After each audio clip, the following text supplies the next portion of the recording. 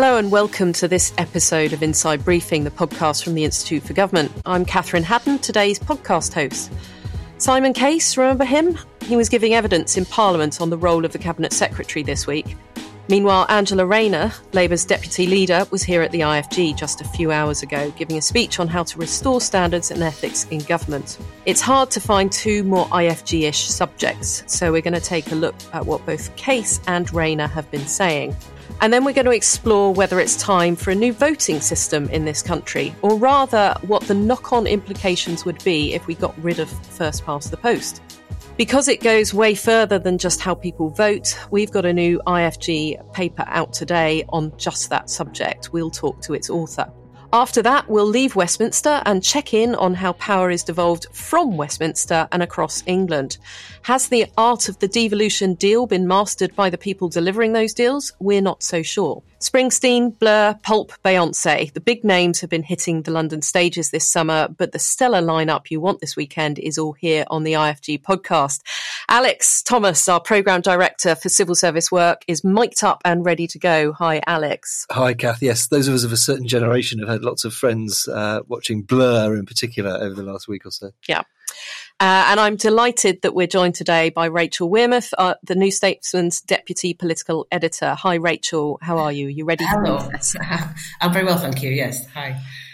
Let's start with this morning's big IFG speech by Angela Rayner. Alex, you were here for it. What is Rayner trying to do? It was interesting, definitely worth a watch. I think she's trying to position the Labour Party as strong on ethics. And the sort of political message that seemed to come through most strongly for me was this not above the rules point.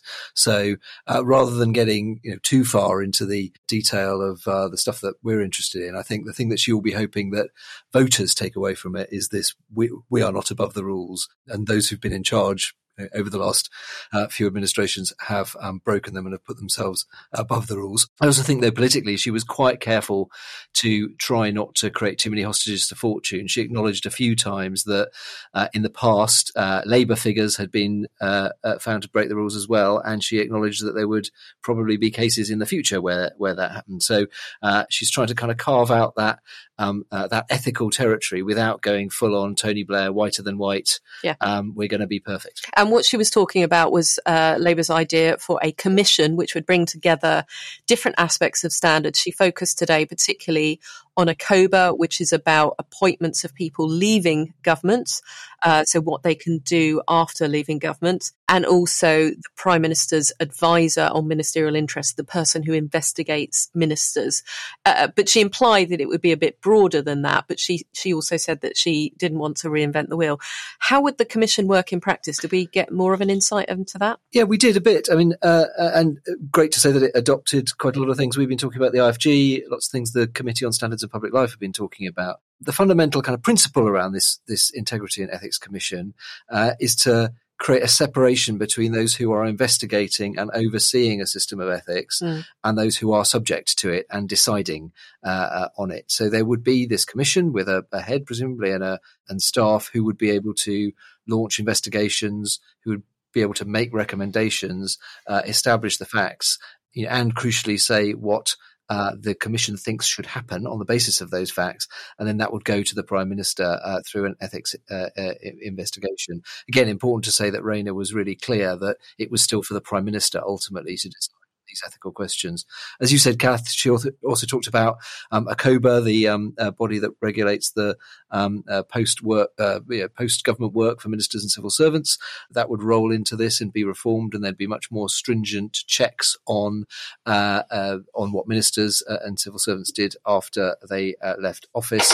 She also gave a hint, but was quite open actually to a further consultation on this. I think the Labour Party are likely to launch a consultation around whether other bodies might be wrapped into this, the lobbying registrar, as they're called, the Civil Service Commission, and these other kind of bodies that police ethics and standards in the UK. Yeah, Rachel, what did you make of what Rayner was talking about, what she's trying to do? Yeah, I thought some of the sanctions that the Commission would be able to recommend were quite strong. Potentially banning former ministers from taking up a role in lobbying for as much as 5 years is quite a jump from where we are now. Fines for ministers who break the rules also seems to be quite a strong move as well. But I think one of the things that may strike a lot of lobbying reporters is that there's been in the past a lot of criticism of the fact that the ultimate arbiter of the ministerial code as it stands is the Prime Minister, and Angela Rayner seems to be saying that the Prime Minister will still have a role in overseeing the code. So I think maybe there was an expectation, more of an expectation that dynamic would change, but that's not been the case as it stands. Yeah, and I mean, it's one of those things, isn't it? It's very easy to promise from opposition, but when you're in government, do you really still want to give such power to an external body? One of the guests in the room was Peter Riddle, our former director, but also formerly Public Appointments Commission, and he made the argument that is there a problem of unelected officials having too much power over politicians? Can you see MPs as a whole getting behind this kind of thing? I guess what the sort of question there would be, what's the alternative? And I'm not sure there is one. I think the Prime Minister is the elected Prime Minister of the country. So I think I can understand why Angela Rayner would want to say that the Prime Minister would retain a role over the ministerial code. But I think some of the proposals she's outlined are quite strong. There seems to be quite broad support for them in the Labour Party, not least because most of the lobbying scandals and most of the problems with the ministerial code have obviously been with the government. So I think I don't think there'll be opposition within the Labour Party as it stands. Yeah. And Rachel, the last time that Angela Rayner spoke here, as she said 18 months ago, shadow cabinet reshuffle got underway. It was a bit calmer this time, but I think, there's still rumours around. Is a shadow cabinet reshuffle on the cards soon? It's been the story that has been around Westminster for the last 6 months. There's been a sort of constant, imminent reshuffle happening. I think my expectation is that if there's going to be one, and it very much seems like there is eventually going to be one, it would be taking place after these by-elections that are coming up for Uxbridge, Selby and Somerton and Frome. So I think there probably will be one. How extensive that will be is not yet clear. I don't think it'll be incredibly broad and being a complete overhaul. But just when you look at how, I think it was a few months ago now that Rishi Sunak did a sort of reorder of Whitehall, and the shadow cabinet as it stands doesn't quite match up with, isn't quite shadowing all of the roles that are happening in government. So I think there'll be a reshuffle, but perhaps a limited one. Yeah, and we put out a report a couple of months ago saying that it's important to think about forthcoming elections and making sure that shadows have a chance to actually get to know the brief if you are expecting them to take up the posts in government if you win the election. Alex, not to forget the current government, the Prime Minister, Rishi Sunak, also promised to act on integrity. Has he done that? On process, yes.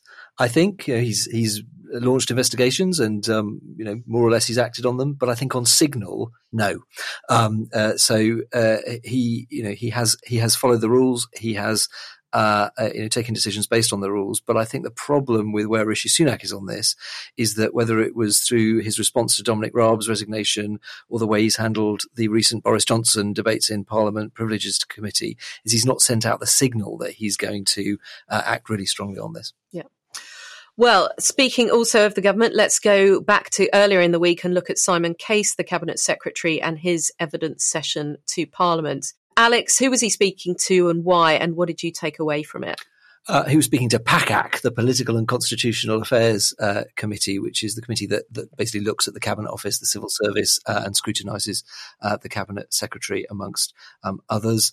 He was there. He hasn't appeared for quite a while. I'm not sure he enjoys these sessions very much. So he was there to give evidence principally about the Sue Gray affair, and they also touched on House of Lords appointments and the Johnson honours list. It wasn't part of a kind of formal inquiry. It was a general evidence session. The things I took away from it, firstly on On Sue Gray, she's in the clear. Simon Case endorsed the ACOBA that we were talking about earlier, their judgment that there hadn't been any inappropriate activity. He was pretty clear there was no sanction on Sue Gray. But this was against what ministers themselves had said, because ministers had said there was a prima facie case that she had broken the Civil Service Code. So he was slightly contradicting them. So I think he was trying in classic civil service way to nuance the position. He was clear that ministers had signed off the written ministerial statement that said that there'd been a prima facie breach. I think he rested on the fact that it was clear that Sue Gray had had some contact from Keir Starmer and his office from October last year. But he effectively said that despite that contact, she had not behaved inappropriately. And given that she was no longer a civil servant, there was no sanction on that anyway. And he slightly, you're right, fudged the question of whether there had been a breach of the code or not. But given that the government put out that there had been a breach, I think we can take that they still think that, but that there's no real further fallout from it.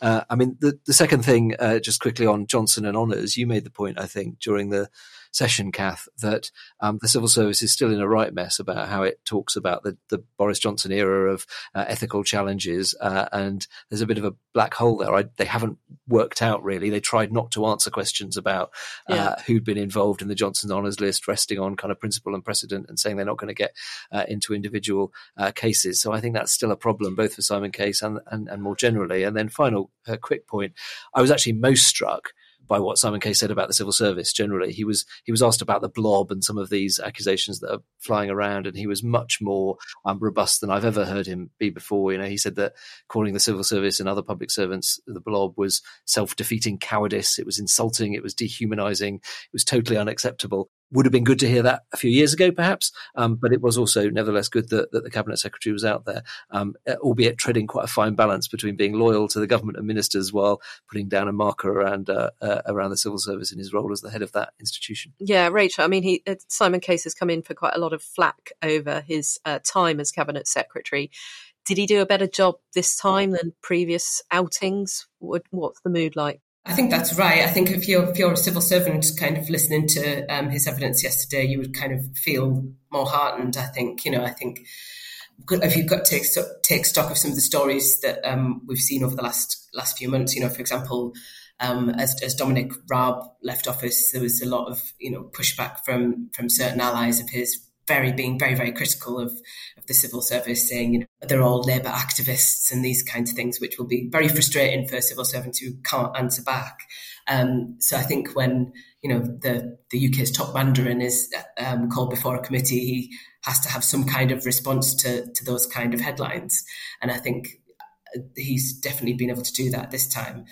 And I think he's also kind of, as just been said, that he has put down a kind of marker there and talked more about this deterioration of relations between officials and politicians, and he's trying to kind of stop the continuation of that happening, which seems to have just been one of these things that has constantly been in the ether since the Brexit debate, since there's been this narrative that's developed that somehow the civil service has been in the way of ministers trying to implement their programme for government. So I think probably a lot of people watching yesterday will, if they're a civil servant, will have felt better about his appearance. Yeah.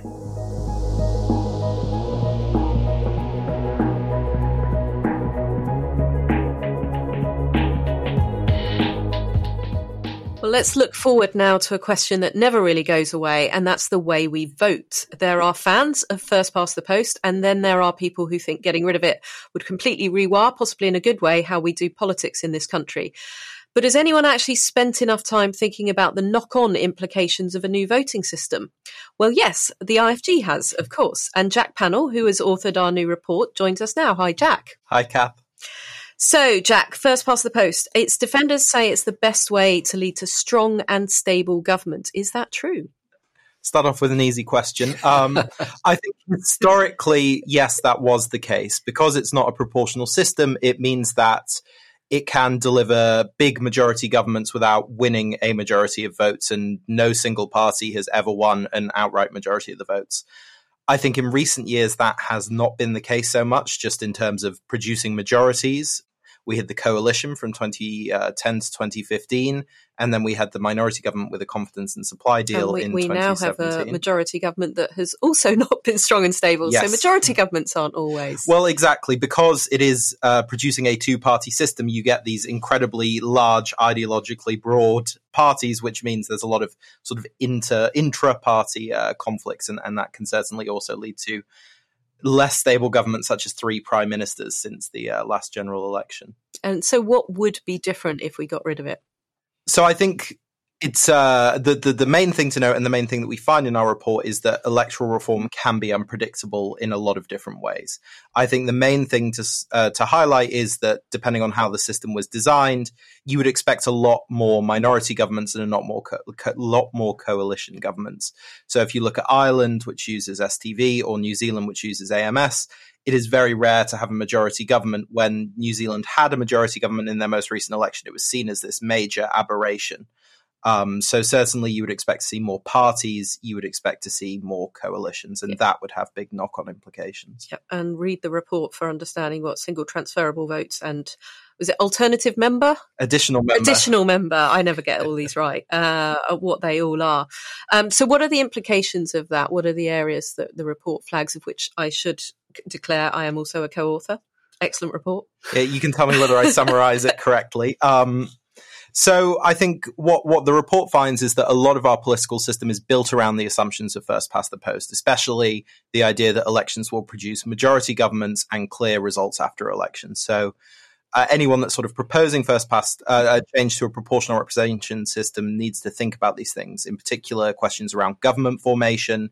It's currently very reliant on convention. In an unclear election result, there are risks that the monarch could potentially be dragged into politics. So what systems would be needed to make that clearer? Forming governments could take a lot longer, and that's not really something that we're used to in our political culture. And then once you're in government, how do coalitions work? Should you be having programs for government? What are the trade-offs involved in that? It makes it more transparent for the public if you have a program for government, but it can make it tricky to change what the government is going to do as situation changes. Questions around sort of who manages the relationship between different parties and what information is being shared. And then also in the House of Commons, it's very much built around the government and the opposition. So there needs to be thought going into what should happen if there's lots of more parties. Do you need to change who controls the timetable? How do you change who sits on select committees? So it's a very broad range of questions that really need to be thoroughly thought out, because it's not just a case of it will change the results of elections. Yeah, Rachel, I mean, it's a fascinating topic to talk about, but we hear it bubbling under the surface a lot. But is electoral reform really likely to be a live issue for the next election? I don't think it's likely to be a live issue for the next election. I think in terms of Labour politics internally, I think there's a big push for Keir Starmer to adopt some kind of proportional representation system. Every signal that I get from anybody around the shadow cabinet is that is not likely to get through the party's governing body, the National Executive Committee. So it's highly unlikely that it will be in the Labour Party's manifesto when we go to the next election. But I think you're absolutely right to say that it continues to bubble underneath the surface in terms of the party that's the most likely to be the next government. So I think it will continue to be a live debate for some years to come. But I'm not sure it's necessarily something that voters will be deciding on at the next election, if you know what I mean.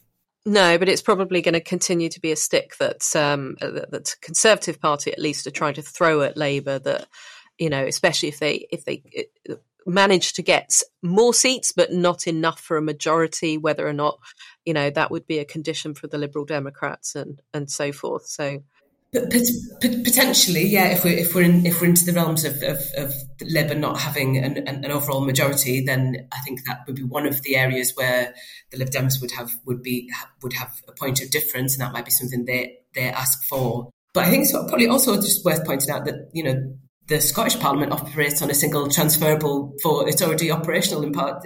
PR is already being used in parts of the UK already. So it's not like it's terribly radical and an utterly foreign idea. Yeah, indeed. We'll come on to where voting works in other parts of the country in a bit. Alex, I mean, the Liberal Democrats were previously in government and tried to do electoral reform then. You were a civil servant at that time. It's not easy, is it? No, it's not. For my sins, I worked on the Parliamentary Voting System and Constituencies Act. Ugly title, but Parliamentary Council weren't happy with us. And there was a vote on the alternative voting system that lost by a healthy margin. Important to note just that on AV, that's not a proportional system. So we often kind of elide different voting systems and assume that electoral reform means that we'd have some proportional style system. But I actually think the experiences that another co-author of the report here, I should declare, the experiences that I lent on thinking about how all of this would work in government was less trying to get the legislation or a referendum through, and more both the coalition period from 2010 to 15 and the supply and confidence agreement that Theresa May signed with the DUP after 2017. And one of the things that I really enjoyed about working with all of you on this paper was thinking about how it does actually change the dynamics of government. If you assume, let's say it's a proportional system, and that makes it more likely that you have either a coalition or a more kind of a different flavour of agreement in Parliament and a supply and confidence or similar arrangement. What does that mean for who gets to see what information about government decision making? That was certainly one of the things in the supply and confidence agreement. Did the DUP have right of access to government papers?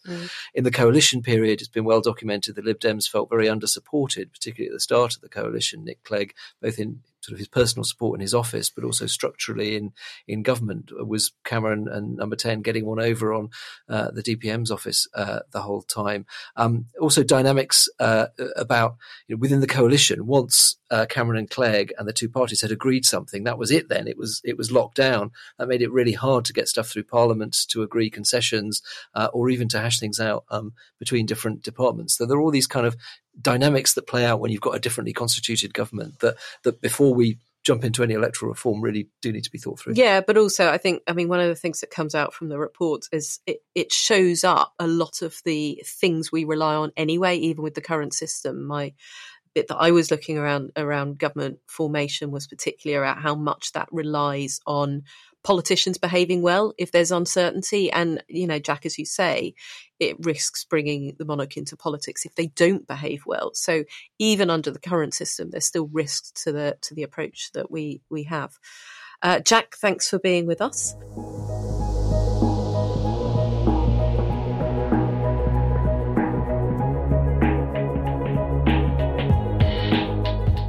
So let's move on from how power works at Westminster to discuss how power is given away from Westminster, because both Labour and the Conservatives still appear to be committed to the devolution agenda, and more is on the way. But is it done well? Do people in Westminster and local government really understand devolution? Step forward the IFG's Peter Horston, one of the authors of our new report, The Art of the Devolution Deal. Hi, Peter. Hi, Kath. So, Peter, first up, devolution. It's a good thing, and we're all for political parties promising more, is that right? Yeah, I think so. I think devolution can be a useful policy tool. We actually published a separate paper a few months ago looking at how devolution can help things like driving economic growth and addressing some of the regional inequalities that we have here in the UK. So it is welcome, and as you say, Kath, there is broad cross-party consensus on this now. But I think it's really important to get this right, and I suppose in the classic way that we look at things at the IFG, if you want to make devolution work, I think it's a question as much of the how rather than the what. And where is it currently working well? Where is it not so much? Yeah, I think the best example you can look at is Greater Manchester, which is sort of widely held up and thought of as being the most effective of all the combined authorities. There's been quite a long history of shared working between the local councils there. They have more mature institutions. And other places are catching up, like the West Midlands and Liverpool, and they're doing interesting things on skills and transport and that sort of stuff. I think in places where it's not worked well, you can look at perhaps Cambridgeshire and Peterborough, the west of England, where the boundaries are a bit messy. There's been disagreements between local leaders. And then Tees Valley, there's been quite high-profile allegations around mismanagement, a general lack of scrutiny, and so on. So I think kind of the main thing to look at is when you look at devolution across the country, it's not a silver bullet, and the government, local leaders need to work hard to get it right. Yeah, and I mean, Rachel mentioned Manchester there. How this affects the politics of our country is really fascinating, isn't it? There's some big Labour hitters in local governments. That can be both a good thing and a bad thing for the leaders of national parties. What is it like, do you think, for them, for Keir Starmer dealing with Andy Burnham? Well, I would actually not necessarily point to Andy Burnham at the moment, perhaps point to Sadiq Khan. Take, for example, the ultra-low emission zone policy, which and the Uxbridge by-election campaign currently unfolding. You have the candidate, Danny Beales, the Labour candidate, writing to Sadiq Khan saying that he disagrees with his policy and it should be delayed. And then you have Sadiq Khan trying to implement it by August. So they're kind of odds there. So I think politically it can get quite tricky. I think one of the concerns that was just raised there would be one that I would raise, that there is a lack of scrutiny when it comes to some combined authorities, and you've seen that in Teesside particularly. So I wonder if there's some scope, and it's something that political parties should look at in future, to try and do something to help local media, to enable them to scrutinise. You're having big portfolios being handed to local politicians, and a lot of sometimes the local news environment's not as equipped as well as it could be to scrutinise some of those big authorities now.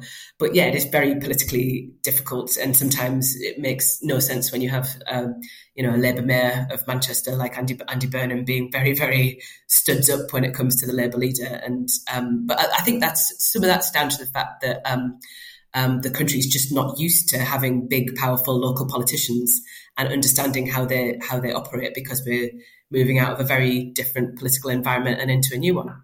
Yeah. And Alex, I mean, that complexity, it's also true of Whitehall, isn't it, as well? It's usually known for being quite inwardly focused. Do you think it's ready for a step change in devolution? No, it's not yet, I think would be the answer, but it could be. And I think it depends if you're talking about sort of devolution as part of the current programme of levelling up. I think there are flaws with how Whitehall does things. It has a centralising impulse. It tends to look to itself rather than outside. But actually the fundamental problem with levelling up is a political objective. What is this thing? Or is it a basket of competing things? So the main problem with that is the objective setting rather than the machinery. I do think, particularly if Labour were going to come in with a fairly radical programme of structural reform, Whitehall would need a pretty big shove to make that happen. But it could do it. So the impulse is to retain power and authority centrally. But as we saw, for example, with the devolution to Scotland, Wales and then Northern Ireland after 1997, with political impetus and clear leadership, Whitehall will respond. But it wouldn't do it on its own. It will need, as I say, a pretty big shove. Yeah. And Peter, at the risk of disappearing deep into IFG specialist territory, mayoral elections use different electoral systems. Are they working?